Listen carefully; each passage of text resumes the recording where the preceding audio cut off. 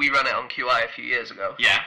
Which was, there's no such thing as a fish. You mean there's no such thing as a fish? No, seriously, it's in the Oxford Dictionary of Underwater Life. It says it right there, first paragraph, no such thing as a fish.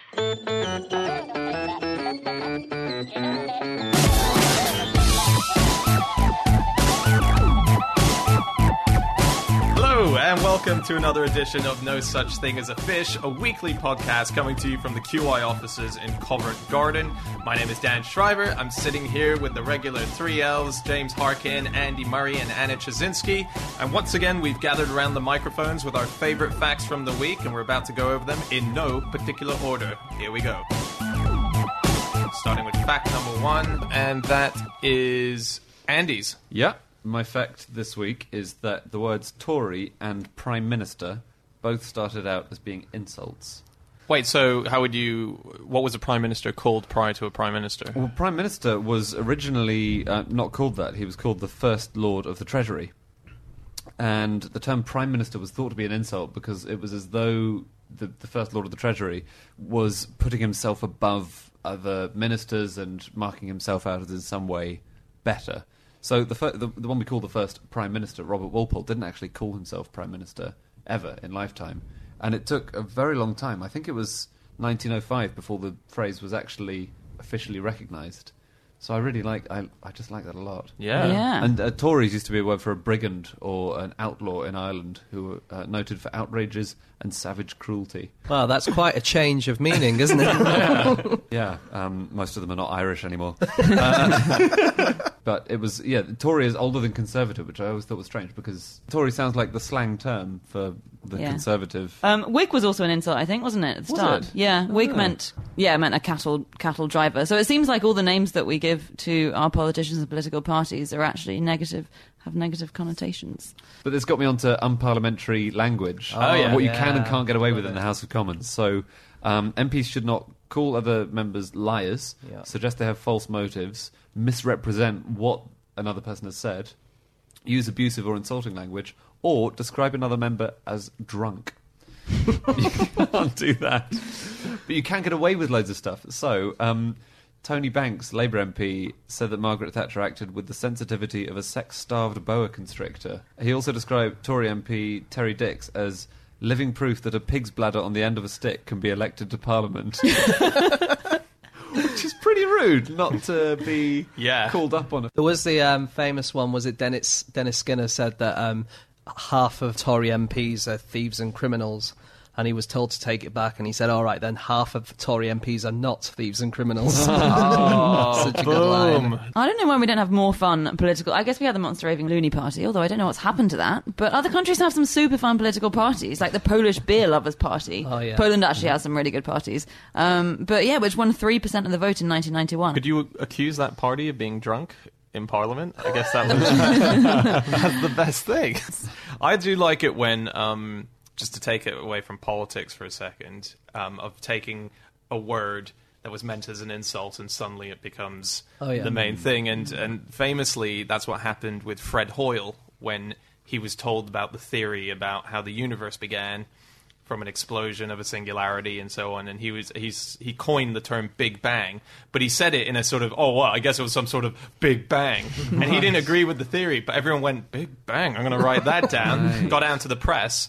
And it not only helped give it a name, but it actually popularized it as a theory generally because it was such a lovely term. So the newspapers picked up on it. And I've got his obituary up here. He died in 2001. It's a BBC News. This is the opening paragraph. The English astronomer who coined the term Big Bang to describe the academic theory. So immediately, it's the top line of his life. This one thing that he didn't want anything to do with. Do you think our insults have got worse over the century? I think, like, when you look back over Shakespearean insults and age-old insults... less proficient and beautiful? Yes, less interesting, less imaginative. What's the thick of it? I mean, there's always been a market for people who are really good at coming up with insults. Actually, that's a good point.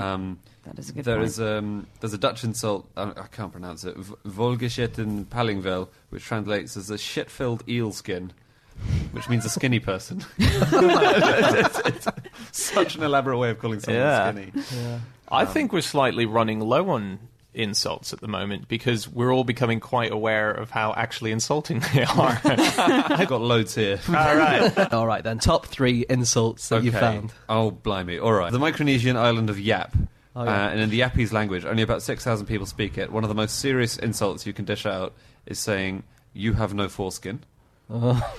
They have very big stones, don't they, in Yap? Do they? Yeah, they're famous for, instead of currency, they have these massive, like, round millstones, and you can buy a house with them. And they never move, because they're far too big and heavy to move, but the ownership of the stone just transfers from one person to another. Brilliant. Yeah, the cool thing about these stones as well, they're absolutely massive. We'll put a picture up on the website. It's not always the biggest one that is most valuable. It's the one which was the most difficult to get. So if someone died when they were trying to get this stone, no matter how big it was, it would be worth more than a massive one which was easily got.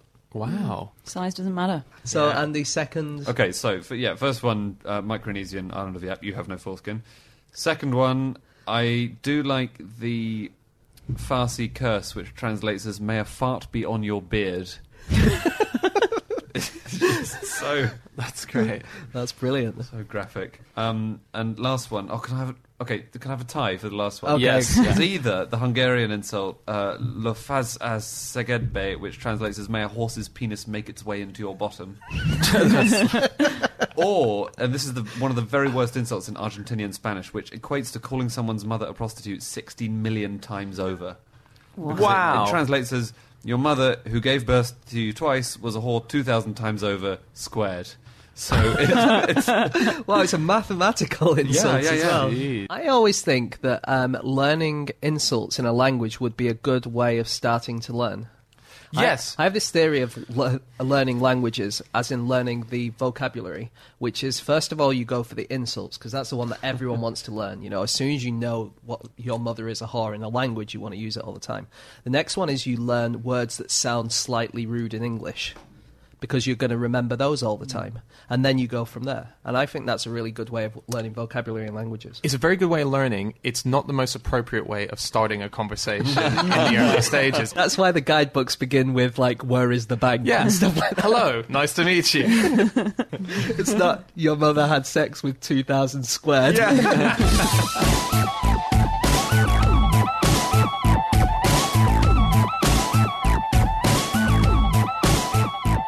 Okay, time for fact number 2. Anna. My fact this week is that in a 2005 questionnaire about substance abuse, almost 1 in 5 respondents admitted to taking a drug that doesn't exist. That's brilliant. Taking Yeah. drugs will do that to you. Yeah. So it's this drug called Durbisol, which is a fake drug. It's existed since 1974, and it's basically inserted into surveys to test if respondents are lying. But it's kind of interesting because it suggests that people who are like students who are responding to questionnaires about how many drugs they take just love to claim that they take all the drugs. Just constantly taking drugs, even fake ones. I'm not sure they take all of them, because I saw that it said like 5.6% of people in one of the surveys I saw took this Durbisol drug, but only 3.6% used heroin, so it's more popular than heroin. Yeah, but I guess that's because heroin is more dangerous. Yeah, well, much more dangerous than something that doesn't exist. Yeah. In fact, Durbisol is probably one of the safest drugs you can take. Anyway, yeah, it's been in questionnaires for like 40 years, more than 40 years, because people noticed that there were some fairly implausible results coming through, and kids seemed to be taking loads of drugs. And they didn't see the effects of those drugs in school. They were working perfectly okay. They seemed kind of compos mentis, but they claimed to be taking heroin 6 times a day. So they suspected something dodgy was going on, and so they inserted this drug to see if kids were just lying about what they were. Yeah, what they were That's doing. very, very funny. So has anyone actually made the drug, what's it called again? Durbisol into an actual drug now? Because there's obviously, that's quite a nice open market, isn't it? They've had free advertising already in all Yeah. these surveys. Yeah. It could be anything, because what's annoying about drugs is that you're only going to get like one brand of effect, aren't you? It's a stimulant or a hallucinogenic. But this could be all of them, whatever you wanted it to be. As used by 5.6% of American teenagers. Yeah. Yeah. There is something, it's not to be confused with Debrasol, which is a wound cleaning spray for pigs and sheep that dissolves pus. You don't want to get those two mixed up. Yeah, but I imagine that would get you really high if you took that. Yeah. The only other explanation for this drug, I should say, for the people who are ticking the Durbisol box, in South Korea, Durbisol is one of the trade names for a drug which is used to treat eczema, psoriasis, skin diseases. So maybe all the people at this school just had some serious skin problems and were Korean.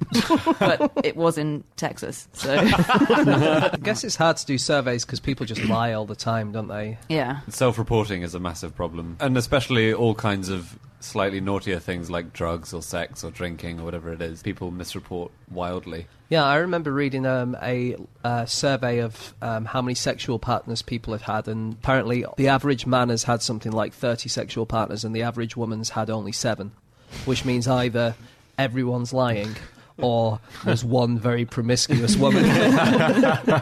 You know, Carl Sagan was a pothead. Well, he said he was. Anne Druyan, his widow, who made the latest Cosmos series, is the head of a movement to get it legalized in the States. Oh no, does that mean everything he's told us is just a drug-induced fantasy? I'm going to have to scratch some of my QI facts.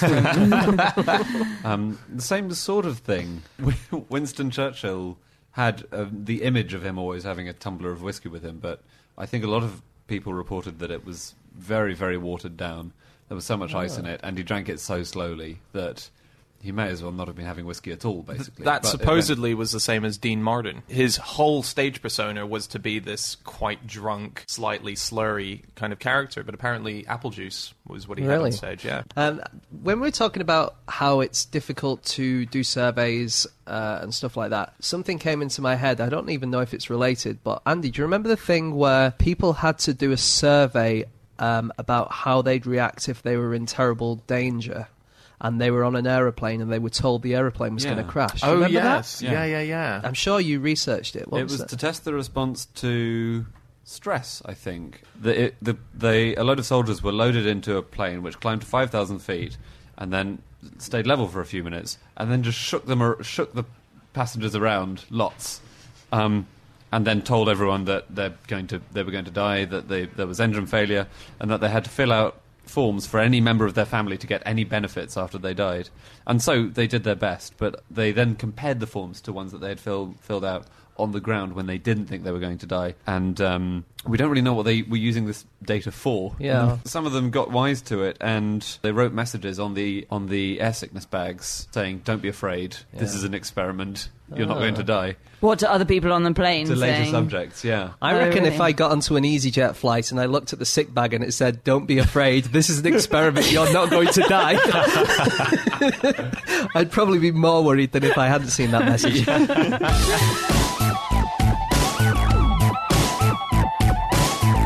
Okay, time to move on to fact number 3. This is my fact.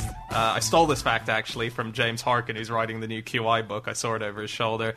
It is that sea otters have a secret pocket in their armpit, which they like to keep their favourite stones in. So sweet. This can't be a secret pocket, can it? Because they lack the capacity to tell anyone. Yeah, it's not espionage. So the stones thing is really interesting because they use them. It's an actual tool to smash stuff open. They eat tons of different kinds of foods, but there's some shellfishy style foods where they need to like smash it open, which I think isn't that quite rare. That Yeah, not many animals use tools. No. Let's think who uses tools. Crows and jackdaws have been tested, and they definitely use them. Is it a tool to use the ground? I don't know, because there's a bird called a lammergeier which lifts up tortoises into the air and drops them onto the ground. That's what it did for Aeschylus, didn't it? Yeah, onto a particular patch of rocky, stony ground. So I don't know if that's using tools. Yeah, I would say arguably. so. You said a name just then. That was the philosopher who died. Aeschylus. So did he genuinely die from a... Well, we don't know exactly how he died, but the only evidence that we have is that someone wrote that that's how he died. No, but he did supposedly die that way, didn't he? Yeah. Is that the only case in history of that having happened? To my knowledge. So, yeah. There was a different case of an asteroid killing a dog in Egypt in 1912, but that's completely different. That is. The only link is something falling on someone. So There were always rumours that you could die from effluent flushed out of aeroplanes. That's not Frozen- true, is it? frozen. Effluent. It's not true. No, can't happen in case anyone was scared. Well, what happens is that people who live under flight paths will sometimes find blocks of ice, and it's slightly miscoloured and they think it's going to be frozen urine. But what it usually is the planes have been flying very high, they get ice on the wings, and then when they come down, the ice melts and it falls. That's basically it. It does make you wonder if you've got terrible food poisoning on a plane, if they have to, on a long-haul flight, if they have to make an emergency landing halfway there to unload. Do you see that thing where 100 children had like a vomiting and diarrhea sickness on a flight the other day? It wasn't 100. Was it not? No. I think the choir was 60, but I think a lot of them did go down with it. It wasn't all of them. They dispatched about 4 ambulance teams and paramedics. But imagine being on that flight. Oh my God. Oh gosh. No. And I'm probably conflating it with another fact, which is there was a Baltimore food safety conference a couple of weeks ago, and 100 people who went to that got food poisoning. Brilliant. Wow. Yeah. So let's talk about otters. Otters. Shall we? Hold hands. That's all I know. They hold hands, yeah, so they don't float away. While they sleep. Yeah, let's put that up on the website because everyone loves that video, don't they? That's really cute. Not so cute is that they peel the skin off poisonous toads in one piece before eating their flesh so they don't get poison from their skin. But that is as a party trick. It's like I can peel an orange with one hand. Here's the thing. If you get an orange and put it in a bowl of water, it'll float. If you peel it and put it in a bowl of water, it'll sink. Wow. Well, baby otters can't dive. They're too buoyant. Really? Yeah, that's a thing that comes with age, that they can suddenly dive. There's been a bit of anti-otter propaganda on the internet recently. I was reading. There was a magazine article on a online magazine called Vox, and it was entitled "The Case Against Otters: Necrophiliac Serial-Killing Fur Monsters of the Sea." It was written by a guy called Dylan Matthews, and he said that otters are jerks. He's missed the chance of calling them rotters. They kill baby otters. They have attacked people, monkeys, and alligators, and they sometimes copulate with dead otters. Attacked alligators? How did that go for them? Too Successfully? Or? Okay, that's very interesting that he says that, because the ancient Greeks had a theory, or a belief, that otters killed crocodiles by scampering into their mouths and then eating all of their entrails and then running out again when the crocodile was dead. Isn't that a great idea? amazing. I mean, it's a brilliant idea, but it's definitely not true. Yeah. But, I was reading about wombats, and wombats have a pouch, sort of similar to a kangaroo. Okay. But wombats dig through the ground, and so their pouches are upside down. What? Yeah, so that they don't get any of the stuff into their Wouldn't pouches. the baby just fall out? No, because unlike a kangaroo, they're not vertical. Oh, yeah. The one wombat fact I remember is that they have cubic feces. They do have cubic feces. They also have incredible butts. Like their asses are insanely hard. No, they're very interesting. How do you know this? They're very interesting because if they're chased by a predator, they run into their burrow, their hole, but they purposefully leave their butt out, and nothing can penetrate it. It's true. Yeah, Chris Clement, who's a biologist from Australia, came on the Museum of Curiosity last year, and I'm sure he mentioned this. He did. This is where I first have it. They have a reinforced rump. When a predator attacks a wombat, it runs into its burrow and uses its tough cartilage-filled bum to block the hole. I've also found that apparently their fur there is very coarse and wide, so it would feel like bristles to eat, which must be unpleasant for a predator. So to try and bite, yeah. I take it all back. Yeah, super butts. Hey, just speaking of butts, I read that turtles breathe through their butts. Not all turtles, but a lot. Yeah, some of them do. Don't they urinate through their mouths? They as do. Well? The whole system has gone haywire there. Are you sure you just weren't holding the turtle the wrong way around? So, animals collecting stuff. Bowerbirds. You guys familiar with bowerbirds? Bowerbirds build these amazing structures, like these homes for their potential mate, and then they collect shiny objects or like nice-looking objects, and they adorn it, and it's amazing. So you see them trying to seduce ladies, and they'll bring them like anything they can find. There's one, I think there's a video of one keeps bringing this lady like a shiny stone or a bit of sandwich or a bit of cloth, and the lady keeps rejecting them, and then eventually he brings her a ring, and she goes, "Oh yeah, all right then, No. I'll go for it." Yeah, Wow. I'll put that on the website. That sounds very familiar. Yeah. The number of times when I was courting my wife, bringing her a little bit of sandwich.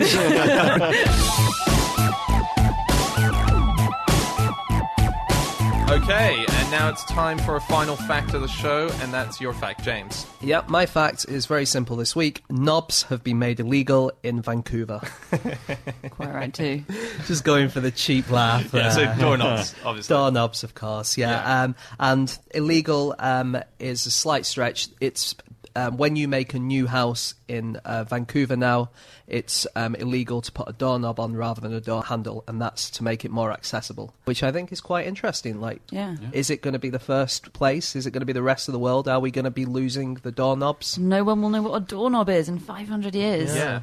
But that's weird of how recent doorknobs are. Queen Victoria and Abraham Lincoln would not have known what a doorknob was. Really? Yeah, doorknobs only came in the late 1800s. Yeah, there were latches, weren't there? Things like that. Yeah. So if this works in Vancouver, it could be that there was only a 150-year period in the whole of history where people had doorknobs. Yeah, and we were lucky enough to live in that era. Blessed. That's your theory about landlines, isn't it, James? Yeah, the idea of having a telephone in your house it didn't happen until the mid-20th century. Then hardly anyone had it until the 70s and 80s, and then everyone had it for a few decades, and now everyone just has mobile phones, no one has landlines.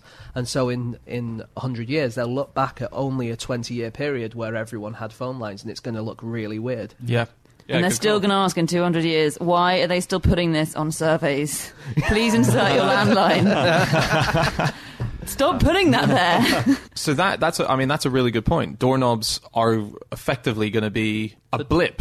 It's a bit like, so that legislation reminds me of, it's like Shabbat elevators, isn't it? In Israel now, all new builds have to have Shabbat elevators.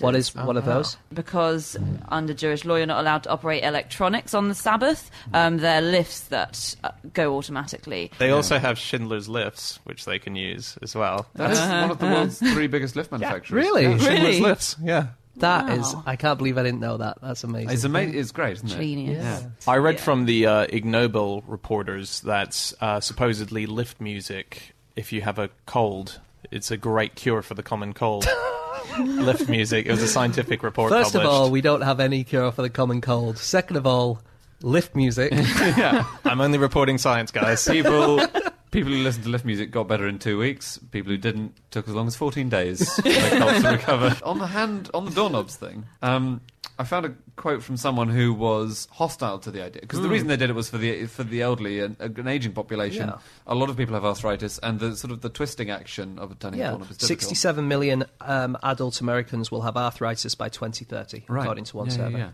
So that's very interesting. And I found someone opposing it saying, well, bears will be very appreciative of this change, as an unlocked lever door is an invitation in for snack time. Those round knobs are tricky with claws, which kind of compares people who suffer from arthritis to bears. I was reading this in The Economist, and one of the sentences they had was, "The rules have provoked grumbling about the nanny state, much of it from doorknob manufacturers." I found another guy who was objecting, who was the president of the Antique Doorknob Collectors of America. Oh. Yeah. But presumably he should be happy because more of them will be antiques. Yeah, exactly. Yeah. It makes his collection all the more valuable. Yeah. Literally everything will be an antique.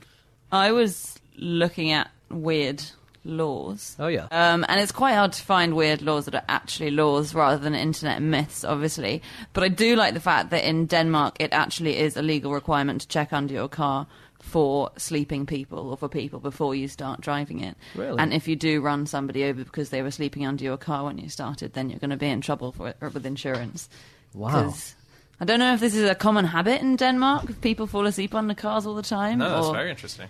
But it's a thing. And the other thing is it is actually illegal in Thailand to go out in public without wearing underwear. That's a thing. Wow. And I also like places where it's illegal to die, which it isn't in the Houses of Parliament, although a lot of people think that it is. It's not illegal to die in the Houses of Parliament? No, What? sorry, you are free to go there and do that. But it is, just if you want to. Yeah. It is illegal to die in Longyearbyen, which is in Norway. Yeah. It's in Svalbard. Yes. When you say it's illegal to die there, what are the ramifications for you I think it's, once you've done the act? I think there are ramifications for your family. Oh, okay. So it's a little bit like that aeroplane moment. How much do you really care about the family who are going to be punished after your death? It's because they found out that bodies don't decompose there. Corpses are preserved by permafrost, which I think, James, you might know more about this, is just to do with their climate. Yeah, it's really, really cold. Yeah. Because it's about as far north as you can get. Right.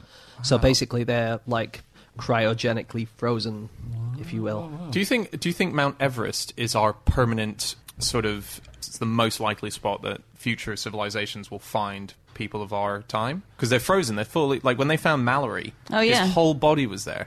Yeah. He was just laying there. The Lut Desert as well in Iran, I think. Maybe it gets so hot that things won't decompose there. Maybe I'm going That's off amazing, memory. though, because you often think, obviously, in cold things won't decompose, but of course, like microbes are going to not be able to live at a certain heat. I was reading a guide to what to do after civilization ends yesterday, and it recommended plastic bottles to. The phrase "sunlight is the best disinfectant," talking about openness. It turns out that sunlight also acts as a disinfectant by killing microbes.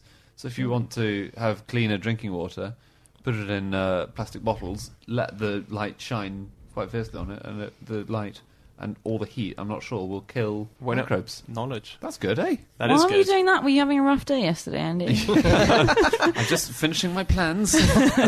Speaking of survivals, if we don't have doorknobs anymore, then there are some things that they've been useful for in the past that we won't have anymore. So after the tsunami, the famous one in Southeast Asia, there was a guy called Rizal Shah Putra, and he got lost at sea. As many people did.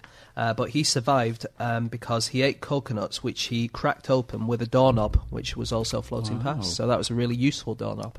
That's great. Oh, yes. If only he had a little pouch in which to store useful rocks, he wouldn't need that knob at all. Yeah. Between 1830 and 1873, over 100 US patents alone were for doorknobs. Oh. Slight improvements on the doorknobs, or... I guess it would be like the latch. They would be in the toilets when you do just that little turnover, the little bar goes over. And I mean, I guess they count as doorknobs, don't they? I think a knob has to be knob-shaped. Yeah. Oh, God, then that's going to be an exciting afternoon looking into what those patents were. There are still a lot of innovations happening, though. I think they're working on ones which, in hospitals, which dispense hand sanitizer as you go through. Wow, that's Although clever. presumably they wouldn't do that every time you open the door. Otherwise, you just have loads of hand sanitizer on the floor and a lot of people slipping and falling. Yeah. But I think they have developed a way of doing it so you can also give yourself a quick hit of hand sanitizer as you go through from one room to another. Right. It's pretty cool. At least when you're falling and bleeding and your wounds are all open, you've got a very sanitized surface to land on. Yeah. In the absence of Derbisol.